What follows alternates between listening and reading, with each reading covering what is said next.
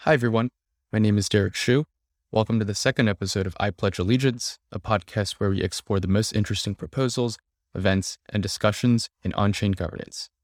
Today, I'm joined by Michael Shalov, the CEO of Fireblocks, and Roshan Patel, VP of Lending at Genesis. We discuss Fireblocks' recent Aave Arc proposal and the imminent launch of institutional pools within DeFi. We also chat about how institutions are participating in DeFi today, how this will change in the coming weeks and months, and the eventual downstream effects for the average user. Michael, Ro, it's great to have both of you on today. Before we get started, it'd be helpful for the audience to hear a bit about your backgrounds. Starting with you, Michael, could you give a quick intro about yourself and Fireblocks? Yeah, sure. So first of all, Derek, thanks for having us. My name is Michael Shalov. I'm the CEO and co-founder of Fireblocks. So spent the first 2 decades of my career in cybersecurity. Mostly building infrastructure for just regular enterprises to protect themselves from the threats on the internet. And in 2017, sort of jump into this space of cryptocurrencies, actually somewhat by accident, because we were investigating a breach in South Korea where four exchanges got hacked, and on the back of it, sort of understood the lack of infrastructure and started Fireblocks. So with the folks that are not familiar with Fireblocks, what we build is the market infrastructure for financial firms, and generally speaking, any institutions that is working with cryptocurrencies and digital assets. In the heart of our platform, we have our secure wallet infrastructure that is based on MPC technology.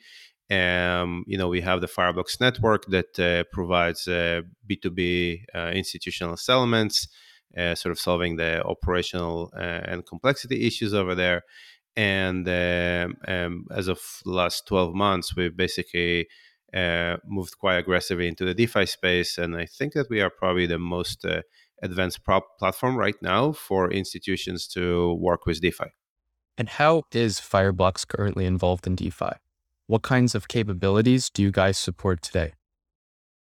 Yeah, so the interesting thing about DeFi when people think about it is that you sort of need to interact with on-chain, right? So the traditional custodial models don't really work for that. And what you need is something that is quite new. And this idea around MPC technology at the base of the wallet or the base of the control over the private key is quite, advantageous when you work with DeFi. So what we build to date is sort of a very robust access for institutions to access DeFi, starting from sort of built-in integration with some of the lending protocols, where you sort of directly from our UI, you can, as an example, deposit into Compound, and if you have, let's say, stablecoin or Ethereum.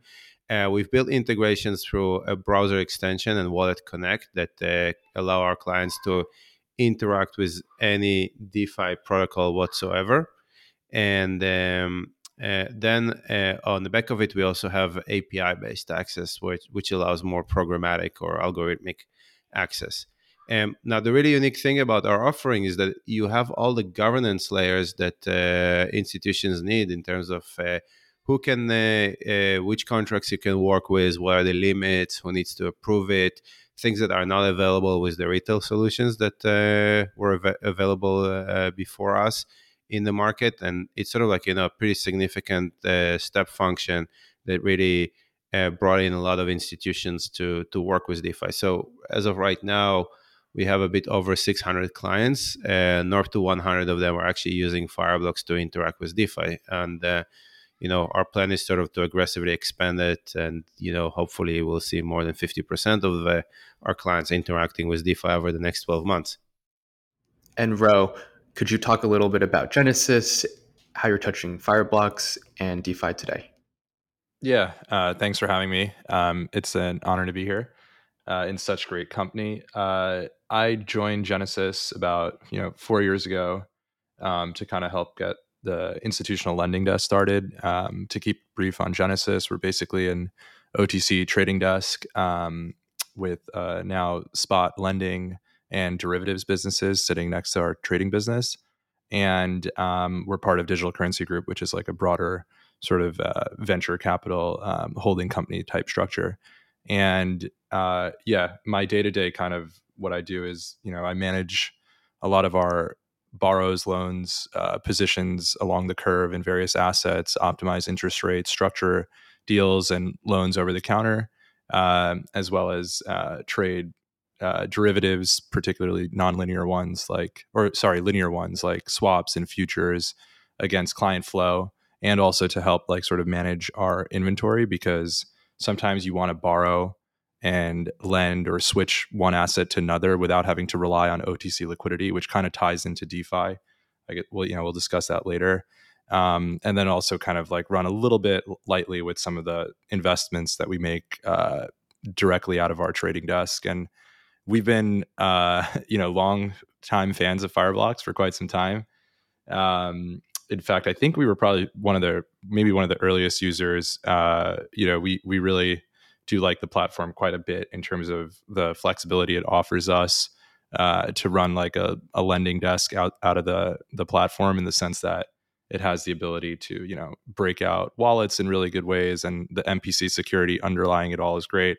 And then, most recently, we've done some small stuff with the DeFi extension that Fireblocks has built, which is pretty interesting and robust. At the end of the day, like with lending OTC, it's like you have to, if you're only doing it in a purely OTC sense, you have to borrow and lend from various counterparties, and like you have to rely on humans and other firms to interact with the market. What futures and derivatives do is it allow you to kind of like trade Bitcoin for dollars or vice versa without having to rely on anything other than just a screen. So that's really nice. And then the third iteration of that is really just using DeFi and pools and permission pools to be able to switch inventory from one to another. So we're really excited about kind of the growth there and being able to do it in a more seamless way. Thanks, guys, for that background. Let's jump into Aave Arc. Michael, you guys recently put out a proposal in late September on Aave's governance forums titled Add Fireblocks as a whitelister on Aave Arc. Can you talk a bit about what this proposal is and how Fireblocks is involved? Yeah. So I guess the title for the proposal is pretty straightforward, but the story with Aave Arc or the story around permission DeFi goes, I think, to the essence, right, of what does it mean for institutions, and what do we need for institutions to have more for institutions to have more adoption of DeFi. So for I guess most of the people in the audience, we all recognize that DeFi, the power of DeFi is really that it's sort of this permissionless, autonomous capability to create financial machinery that runs without any intermediaries, and with transparency and guaranteed execution. Well, this is like extremely compelling for pretty much anyone who want to see financial innovation, including, by the way, a lot of the financial institutions. They do view this as sort of the future, and the ability to disintermediate some of the legacy infrastructure that sets them, that basically holds them behind, some of the innovators. The compliance issues and sanctions issues and all the things that are related to regulatory clarity are currently preventing from all those financial institutions to actually participate, right? So anyone who has a license, such as a money transmitter license or a trust license, or clearly banking license, where they're required to apply KYC, AML, BSA procedures on the entities that they're servicing or their counterparties. DeFi, as it stands today, introduces pretty significant uncertainty, right? Because if you deposit something into a DeFi protocol and there is someone anonymous on the other side of it, there is no way for you to guarantee that it's not someone who, for example, violates an OFAC sanction, right? You cannot guarantee that it's not someone from Iran or North Korea or whatnot, and eventually you're at risk of being fined, you're at risk of losing your license. And financial institutions care a lot about their licenses. So to to sort of figure out how to bring those two worlds together, what we've done with Aave is to say, okay, the protocol itself, right? Aave I think it's right now the number one protocol, fairly robust, troubleshooted. There is a lot of trust in what they provided. How do we create an environment where institutions feel comfortable participating in and transacting with one another? And the answer for that is to basically create this sort of permission pool, right? So if you're entering into that pool and you participating in that sort of subset of Aave, which is called Aave Arc, you guaranteed that you would interact with people that are that pass the same KYC screening as you obligated to do. You don't know who you would basically be transacting with. It's still anonymous, but you at least guarantee that everyone that are in with you in that pool, they pass through the same level of screening, right? So what we've done, we basically went to some of our more regulated customers, right? Genesis and others that are sort of on the more institutionalized side of the institutional market. And we worked with their general counsels and the compliance officers, and we basically created a format or a framework which dictates how do we screen, how do we filter the people that are coming into the pool. And we are using a vehicle that we have inside of Fireblocks to basically do that screening. Once those people were screened, those institutions were screened, we are essentially whitelisting or basically provisioning their wallets to interact with the pool. So they can be lenders, they can be borrowers, they can be liquidators. But we, through this sort of mechanism of the KYC and then the MPC wallets, we can guarantee that the people that are interacting on both sides of the trade or both sides of the lending and borrowing market are compliant with the general requirement of the group. Michael, thanks for that comment. It sounds like the regulatory sort of KYC aspect is a huge benefit to institutional players such as Genesis. Ro, from your perspective, how do you expect rates between these private institutional pools and public pools to differ? Because they're separate pools, like Aave on ETH is separate from Aave on L2, is separate from this institutional one. What are your thoughts around arbitrage opportunities around these different options? Do you think there's going to be overlap in participants? Yeah, that's a good question. So I think maybe at the start when there's like a sort of large difference in asset quantity between the two pools, you might see more arbitrage opportunities. But the interesting thing is like kind of a lot of the participants that are in the permissionless pools are like regulated entities, especially ones with size. So they will onboard to the permission pools and ensure that the two markets stay relatively in line. So I think one market might lead the other here and there, but generally the rates should be in line. Just given the overlap in participants. So is it fair to think about Aave Arc as a settlement layer for the broader ecosystem? Well, for Yeah. I guess I could take this one first. I think this is actually what I was meant to allude to earlier, which is like at the end of the day, like for the on-chain pools and the liquidity on screens that you get to see in terms of borrowing and lending, like yes, the decentralized part is important for resistance of the protocol to any sort of Sybil or government intervention or things like that. But at the end of the day, the most important part of it is the modularity and the fact that it's on screens and the fact that it's super easy to just click into a MetaMask and be able to send and borrow. So that the smoothness of settlement and kind of opening up the market so more people can see each other's sort of axes and positions and collateral flows. I think that's like the real key driver here, rather than being like, oh, this needs to be made by a non-decentralized team, So the settlement and the modularity of it is really what drives it. This all goes back to another point that I wanted to bring up, which is institutional and KYC pools are somewhat of a controversial topic within crypto. Some people believe that the whole point of decentralized finance is to have open access for everyone and not to have KYC in certain closed off products and aspects that only a certain number of market participants can use. Not to mention sharing personal information, details to KYC, and other information that certain providers have access to. Michael, as the provider bringing these items and products to market, how would you respond to people that feel this way? No, first of all, I think they're right. But unfortunately, there is the utopia and there is the reality, right? And the reality is that we have regulations. And even if we put the regulation aside for a second, we still didn't solve how the issue of how do we remove, identify, mitigate bad actors in this new financial world, right? It's still an open question. It's still a question that many great companies, such as Chainalysis, Elliptic, and CipherTrace, and others are working on, right?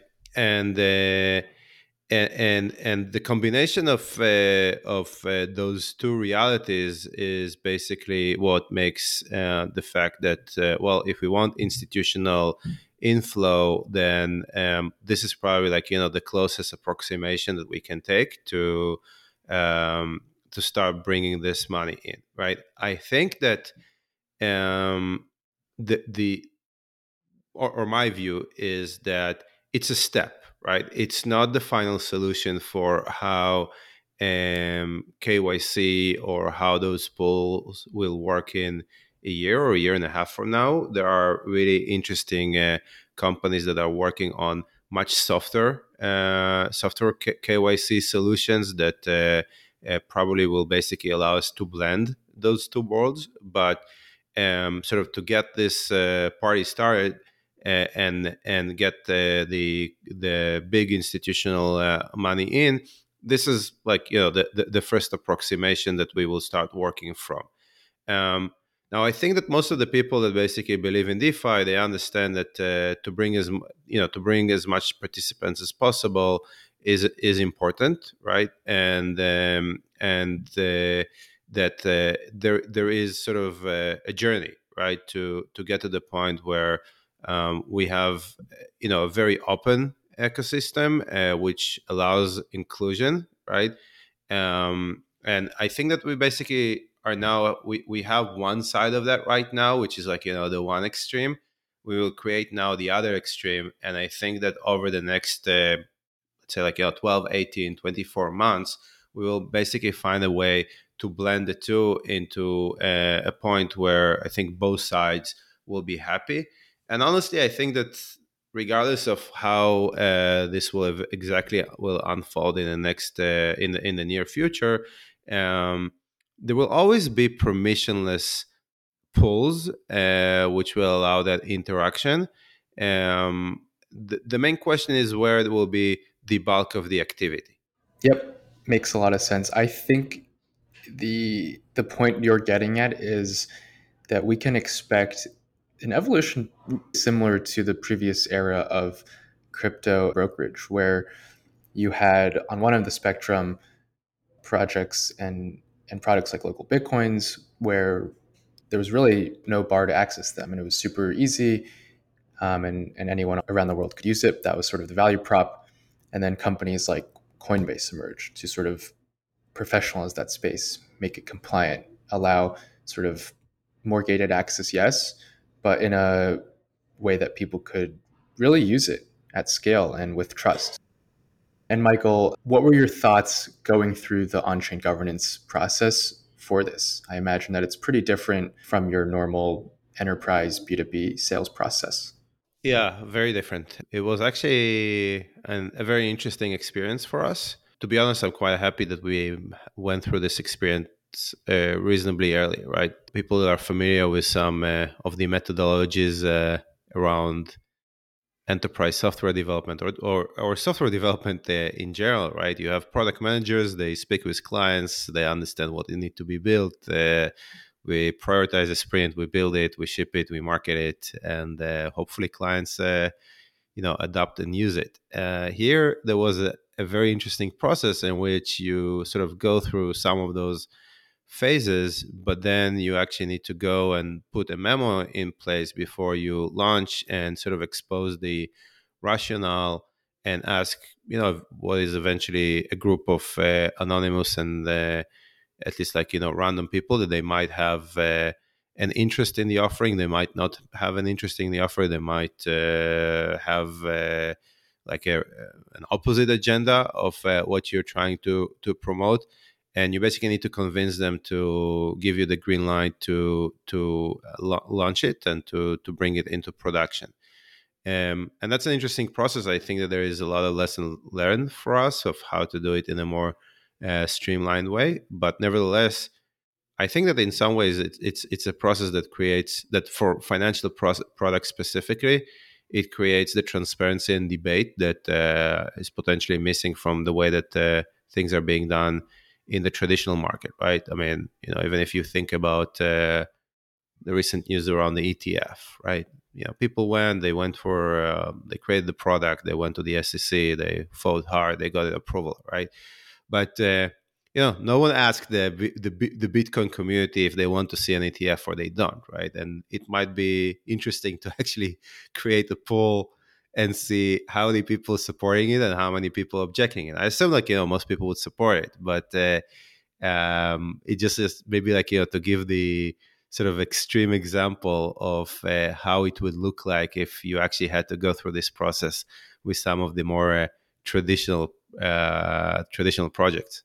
And to the extent that you can share, Michael, what kinds of assets do you plan on supporting or are interested in terms of Aave? Because for Aave, there's this pretty lengthy and well-publicized process of adding new assets and how those collateral factors and sort of parameters are adjusted. What will this look like for Aave? Will it be the same? Will it be different? Yeah, so to be honest, I'm not in the details of the parameters and how exactly it's going to function. This is much more on the Aave side of the house in terms of what they are planning to do or how they build. But in essence, it's actually the protocol itself, the market, the most of the parameters should be equivalent to the public markets that Aave has. What was important for us at the stage where we were building when we are basically gearing up to the beta testing of it is actually to create what we call a healthy market, right? So to make sure that we bring enough lenders, enough borrowers, enough liquidators, right? And the liquidators are really important in something like Aave to the table and make sure that they go through the KYC process and they become participants. So that's something that we were very mindful of to make sure that maybe on a much smaller scale than the permissionless pool, but the ratios and the type of participants should create a healthy market.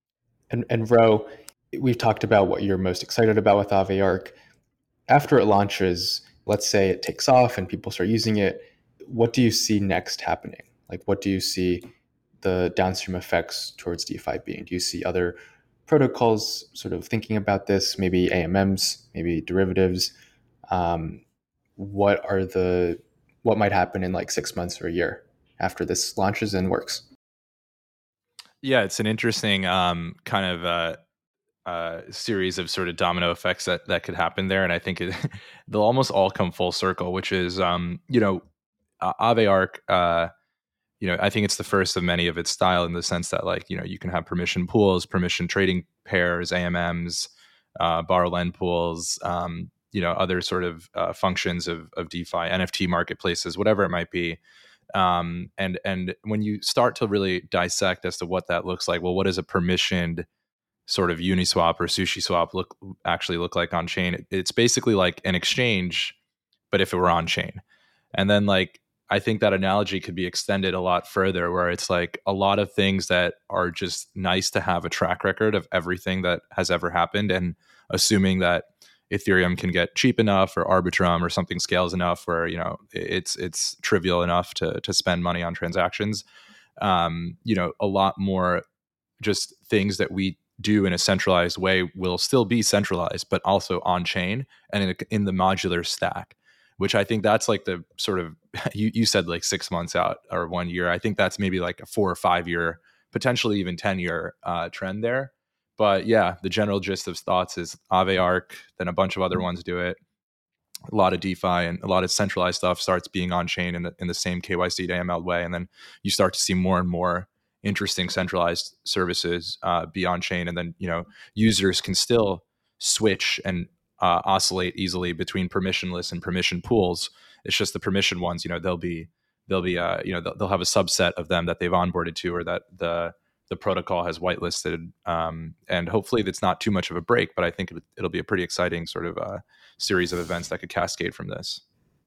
So Michael, with Aave Arc coming out and Fireblocks getting more deeply involved in DeFi, does this mean that we'll see Fireblocks being more active in the governance process for Aave itself, like being active in the forums, potentially voting? I guess same applies to you, Ro, for Genesis. For us, we were active on the forums, on the different channels. We became much more active on DeFi as a whole. I think the interesting thing about sort of working with DeFi is that it changes your modus operandi in some ways of how you interact with partners. It's not like that you email people. You need to go on Discord and talk with the community and talk with the developers of some of those protocols, whether you find bugs or you have suggestions or you have need to adjustments to be made. So some of those things, are interesting transitions or interesting phenomena that we've seen, with us over the last several months. Yeah, I think for us in terms of like interacting directly on governance proposals and whatnot, I think that'll come in probably when if we're looking for some sort of direct like sort of loan or potentially undersecured loan from one of these pools. Like you kind of have to say who you are, make a case for yourself, and then not really sure exactly how the governance would work in terms of allocating to that, but you kind of see it on other protocols how like a firm will come in and be like, hey, we are X, Y, and Z, and we are seeking this for this term, and this is why we're creditworthy and not going to default on you. I think that's kind of where I see us at the first level coming in, because a lot of DeFi right now is just oversecured and it's just capital inefficient, and I think the undersecured stuff is an exciting way to kind of get more capital efficiency out of these sort of protocols. In terms of like directing the development of a protocol on chain through governance proposals, like that's less so our bread and butter, more so because we try to stay relatively agnostic and kind of just let the market evolve and plug into things as they exist, rather than trying to convince token holders to vote in one way to our advantage or something like that. That's fascinating. Yeah, I think under collateralized loans have been a long desired idea for crypto. We have some iterations of this, like Cream's Iron Bank with protocol to protocol borrowing.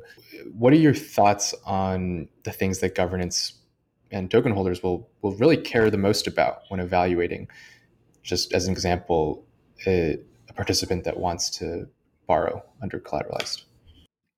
It depends on the sort of participant and protocols like sort of function. There's two ways to go about it. Like one is the way that makes more sense in the OTC model, which is you fully kind of like say your address is this entity and this is like what we do, and this is how many loans we made historically, maybe like an anonymized loan book or some sort of data out there to support your creditworthiness and something of that nature, and that kind of everyone kind of knows who that is, or maybe there's a public rating agency or something of the sort that can kind of stamp a label of authority on there.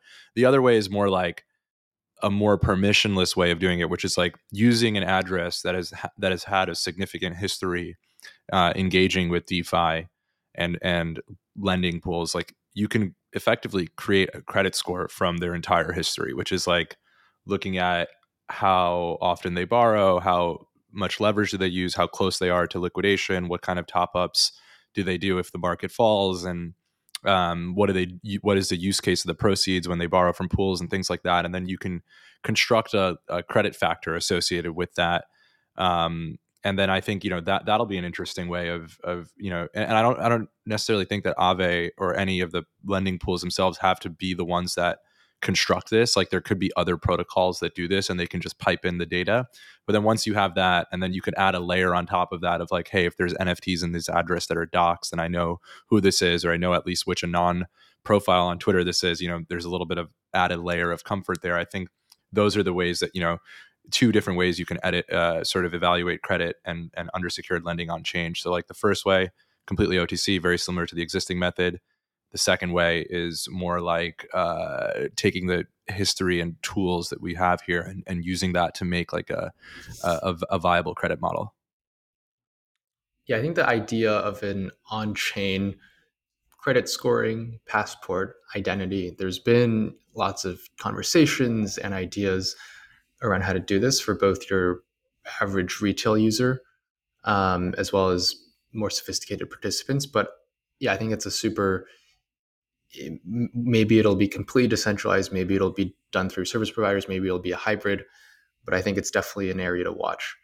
And I think like this line of thought is sort of goes back to something that I talked about in my previous podcast, which is the creation of the Beta DAO service category. Like I had Gauntlet on last time to talk about their risk monitoring contract with Compound. It's an $8 million a year contract to perform risk monitoring.